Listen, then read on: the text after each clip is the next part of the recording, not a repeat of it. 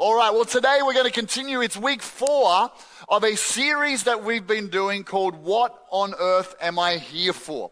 Now, a number of you are reading along the book, What on Earth Am I Here For? Give me a wave if you're reading along with the book. Many of our groups are discussing this. It's a great series by Rick Warren. Over 35 million of these books have been sold.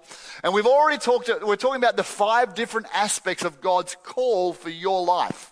God has a purpose and a call for every individual that He created for you before the beginning of time. When He thought of you, He created you, and He had a purpose in mind for you. And we discovered that of these 5, and they all build on each other.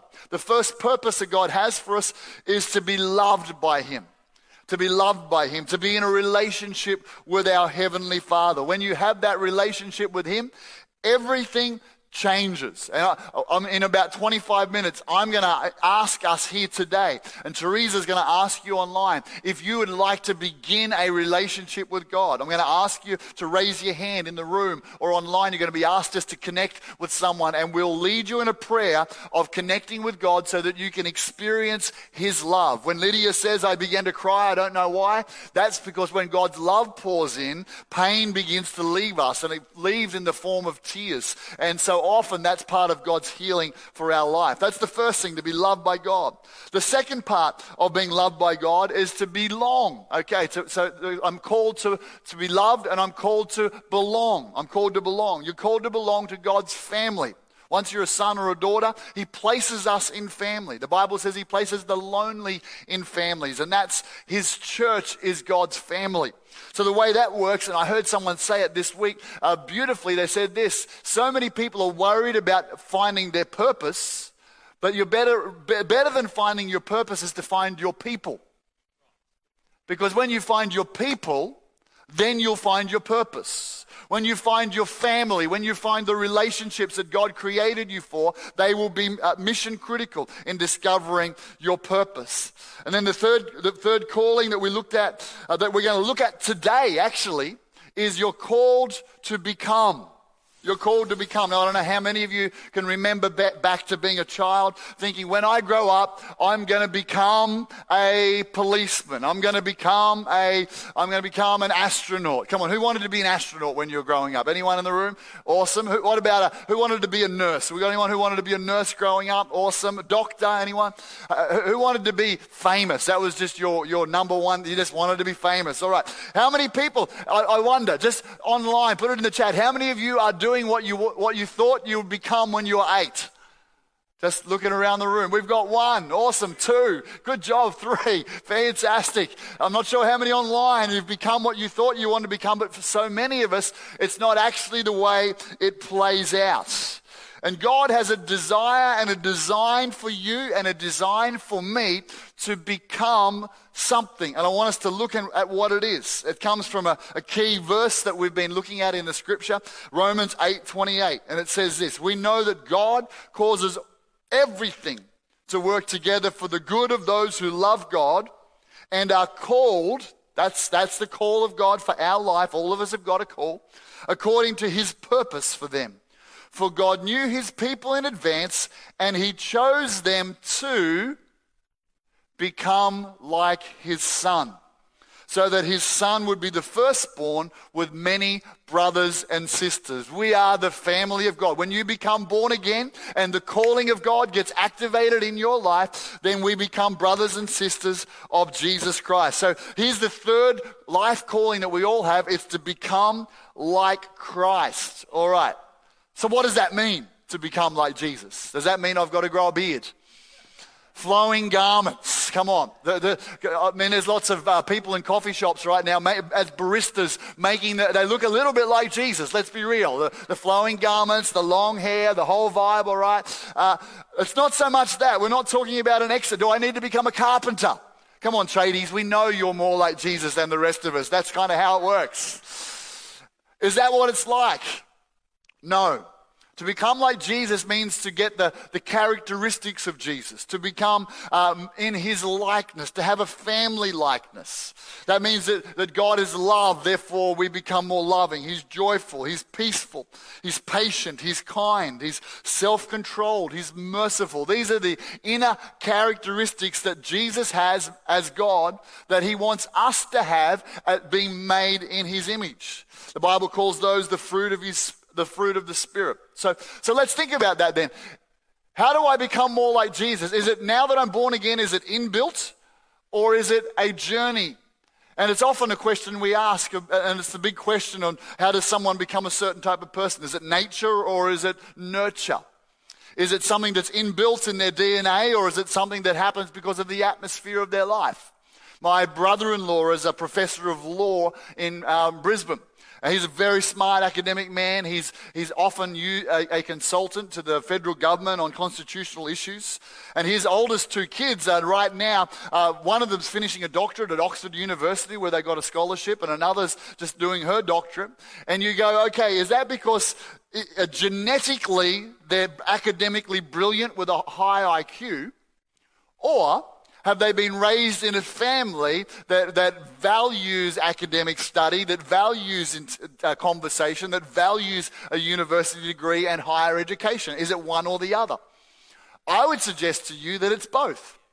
I would suggest that it's an internal DNA issue, and it's an atmosphere issue. And so often it works like that. My son Jackson, who's with us, been here for a few weeks, the moment he was born, if you've been around here a little while, I looked at him. My very first thought was, OMG, he looks like me. I mean, he was tiny.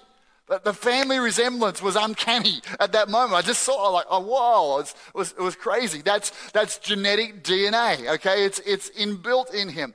But now as we've grown up, and he's got a girlfriend now, we had holidays together a little while ago, our family all together, and I watched the lights go on for Nat as I was doing certain things, and she's like, Jackson does that.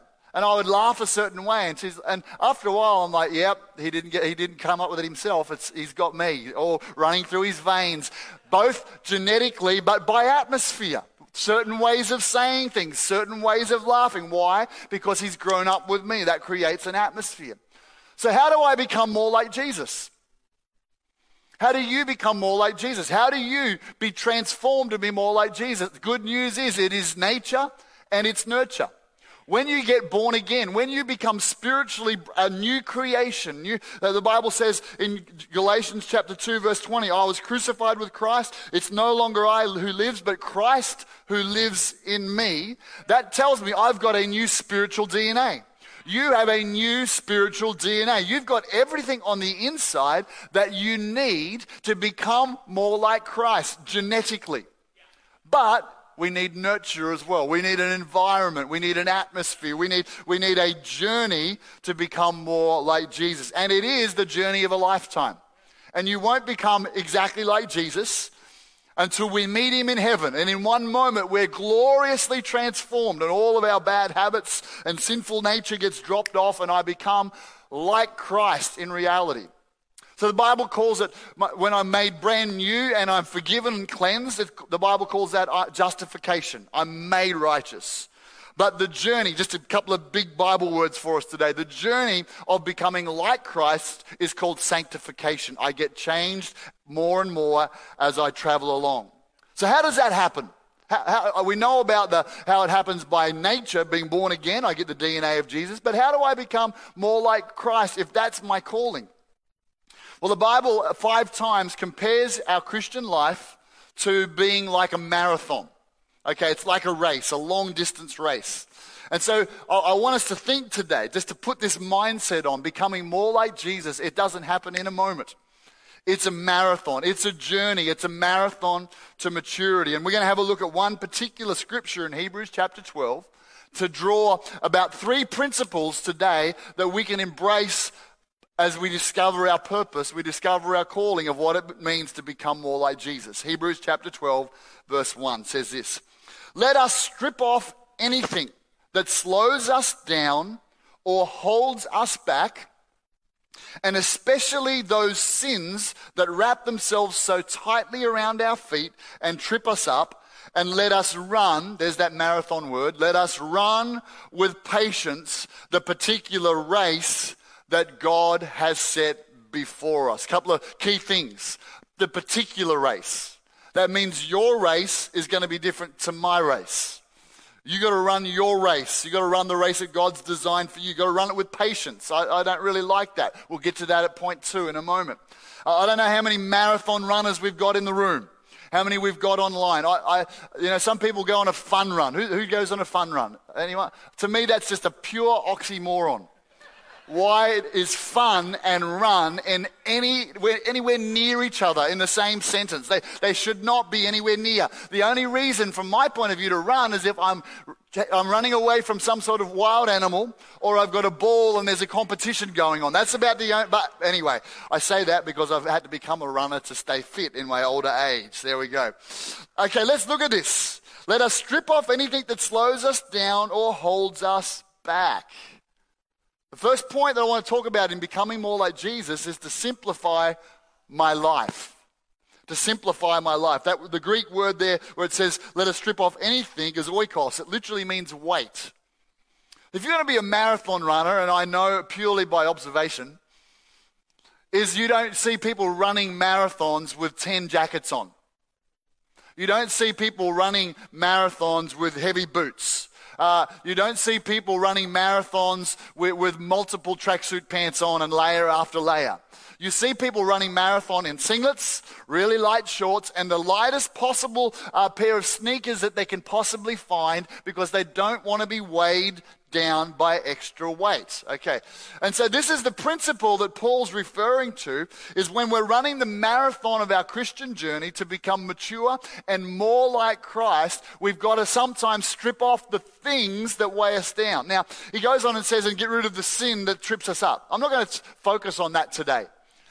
Sin, let the Holy Spirit talk to you. If there's sin that you're perpetually doing that's going to trip you up, then deal with it and come up to a higher level with God. Let God show it to you and come up to a higher level. I want to talk today, not so much about the sin, but what are the weights that slow us down? What are the things that stop us becoming more like Jesus?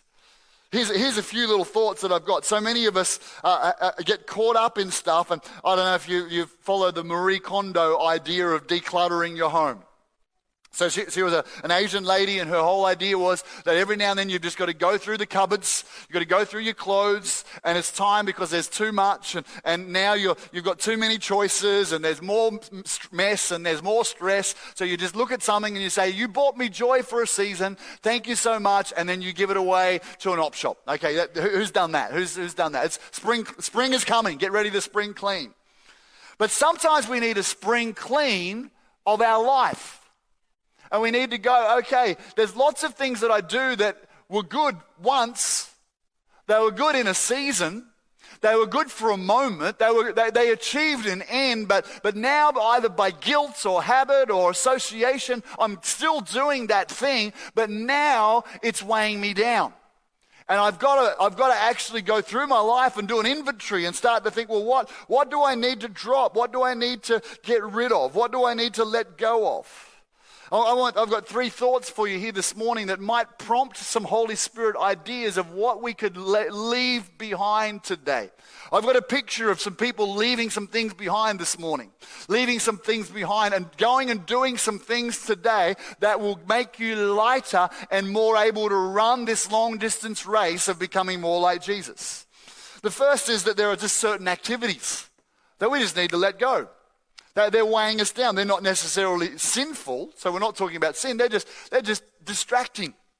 They're cluttering up our life. And so often if we find ourselves saying, I don't have time for this, I don't have time for that, I don't have time for the good things in our life, that's because we've got to go through and go, well, that was good once, and that brought me joy once, but it's time to let it go. Maybe it's the time wasters. Maybe it's the things that we've been watching or reading or looking at. One of the greatest growth years in my life, I did this at the beginning of the year. I just felt a prompt from God, and I decided not to have a TV for a year when I lived on my own.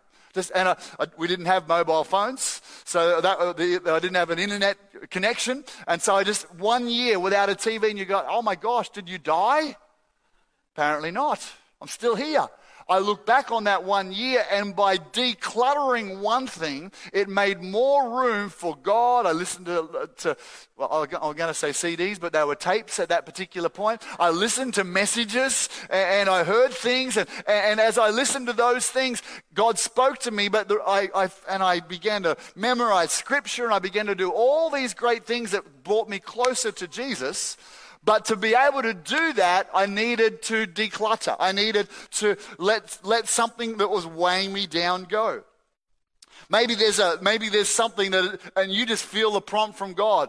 You've been binging that for too long. It's time to stop it. I'm sorry for getting really real right now. You've been involved in that for so long, and you're playing sport 6 nights a week.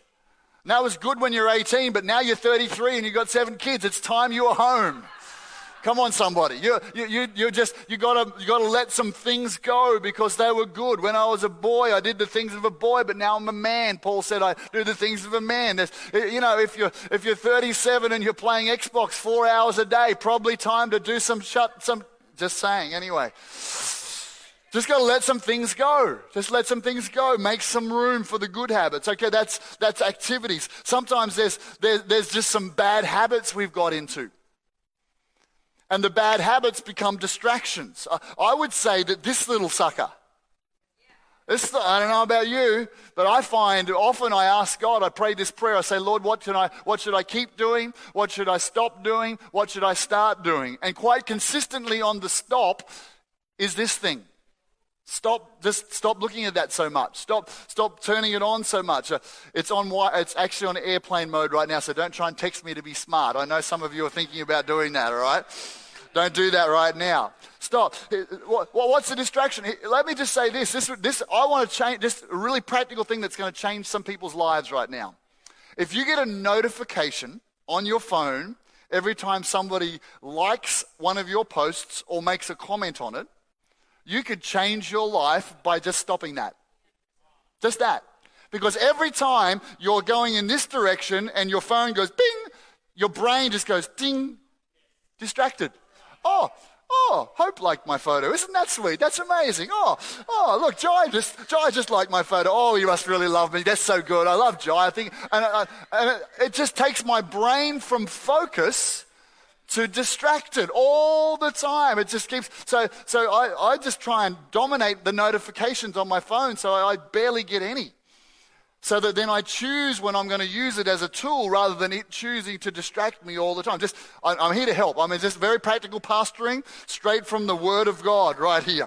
Let go of the things the habits that weigh us down. What about what else can we let go of? What about the burdens?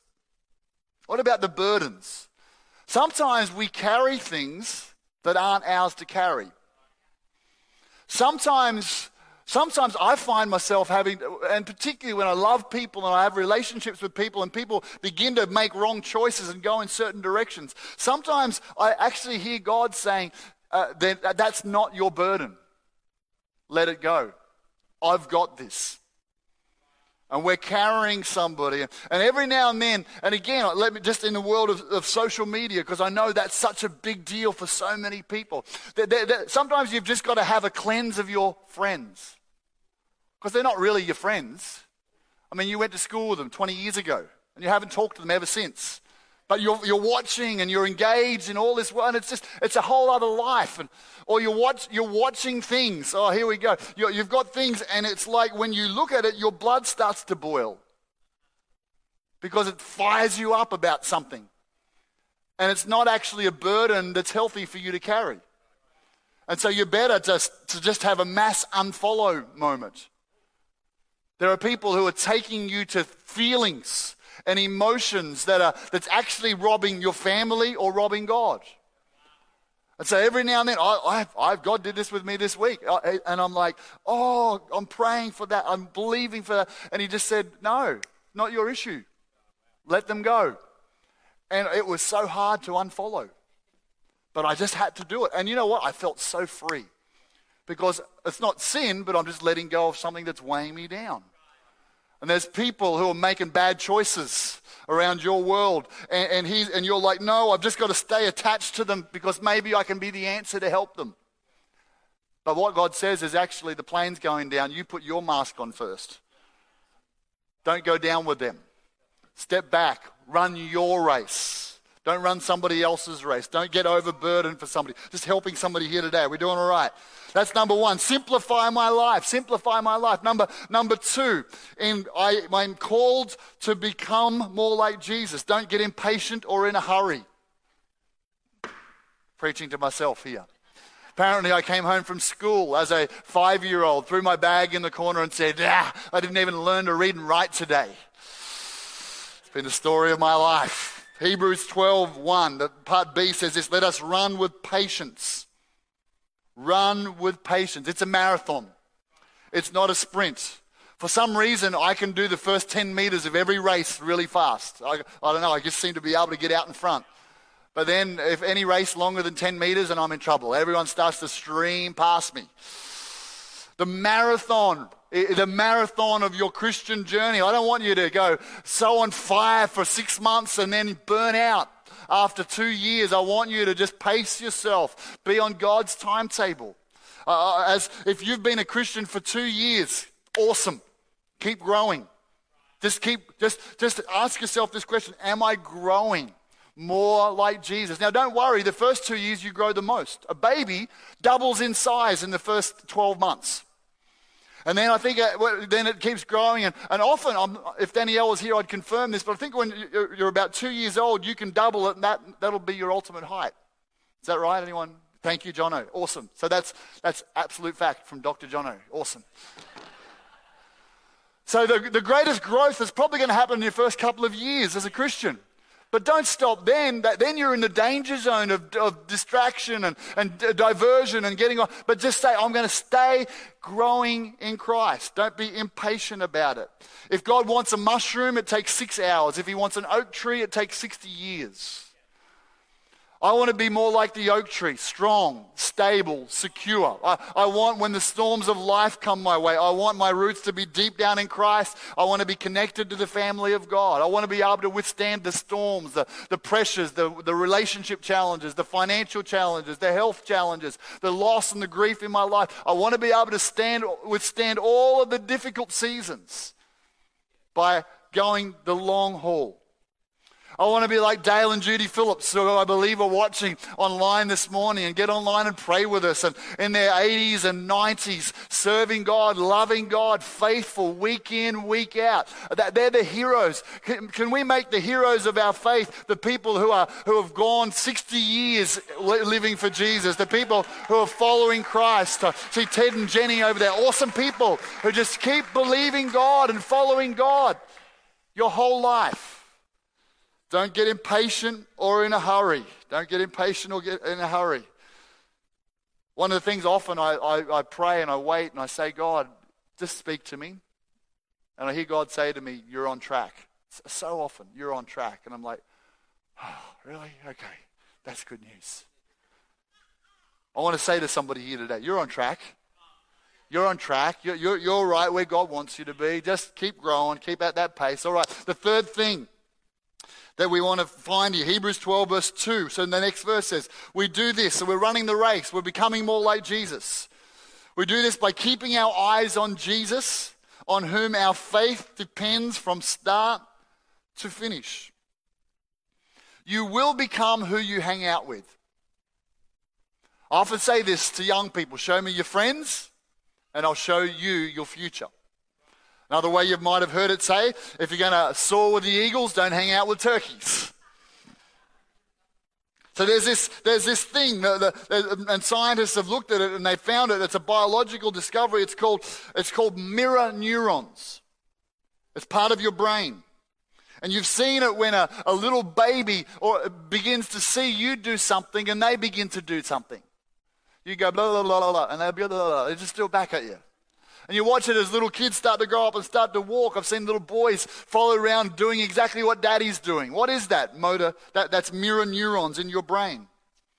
It allows us to see something and to have that feeling, to empathize or to sympathize. If I was to yawn right now, half of you here and online would begin to yawn. You just see it and it would set you off. What is that? That's your mirror neurons. Some of you, just the mention of yawning, are yawning right now. You're probably setting off a whole chain reaction of yawning. Why? Because your brain's like that. You watch a movie, you see a scary situation and fear on somebody, and you feel the fear. That's your mirror neurons. You see a loving scene, you begin to feel those endorphins begin to hit your body. My team wins, and it's starting to happen, praise God, in my life after many years. And I see the joy on the face of the team as they sing the team song. We're coming for you, Collingwood, David Stennett, we're coming for you. And I see them sing the song. And I didn't play the game, but I feel the joy that the players are feeling.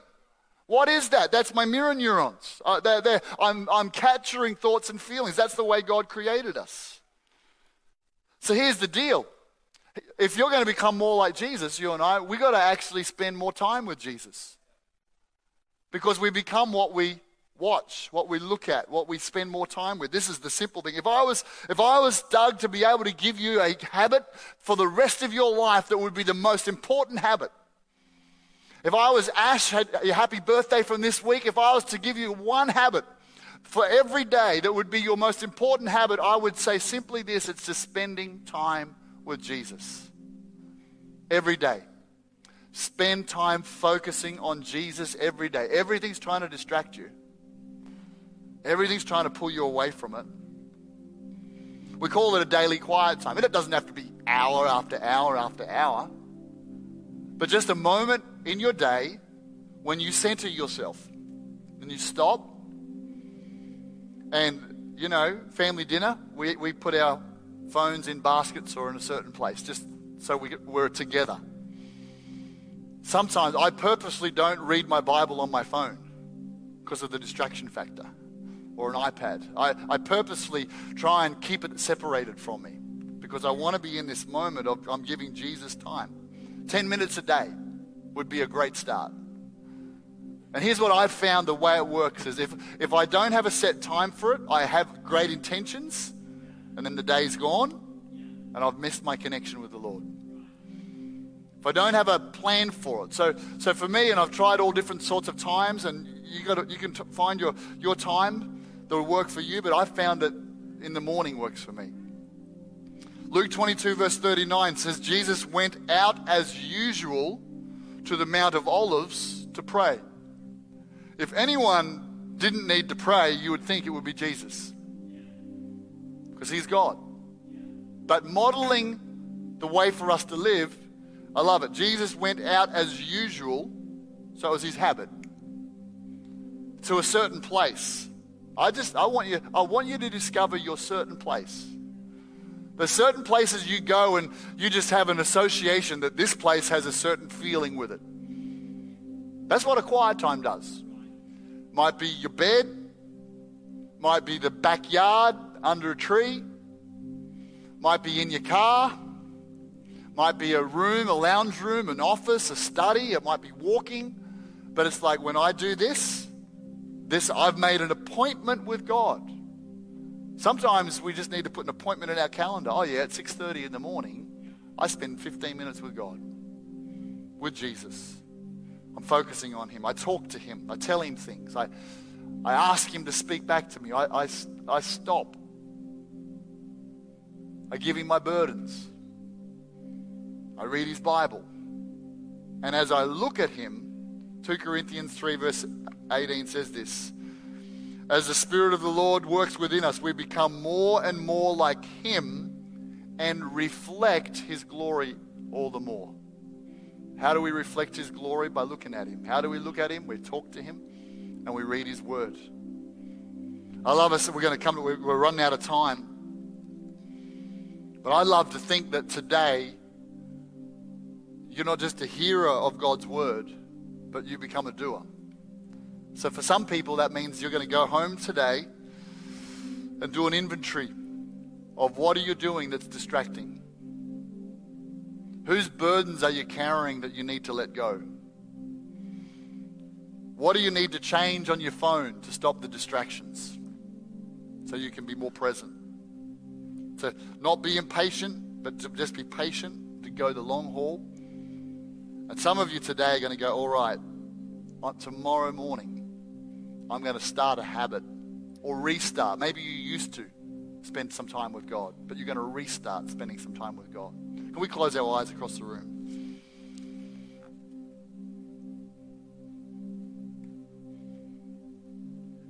Why don't you just ask the Lord right now? Let's stop with the chat online. Let's pause in the room. Why don't you just ask God, what is it that I need to do? What hindrance can I remove that's stopping me becoming more like Jesus?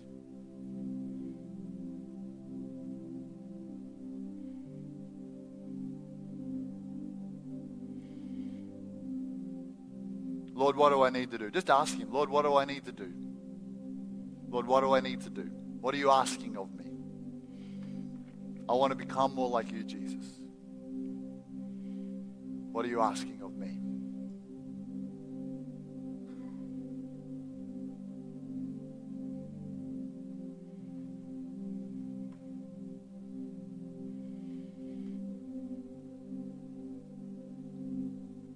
Let's take the time. Is there a burden you're carrying you need to let go? Is there a relationship that you're hanging on to that you just need to release? Is there a habit or a distraction? It's weighing you down. Just let it go. Make a decision right now. Let this be one of those moments.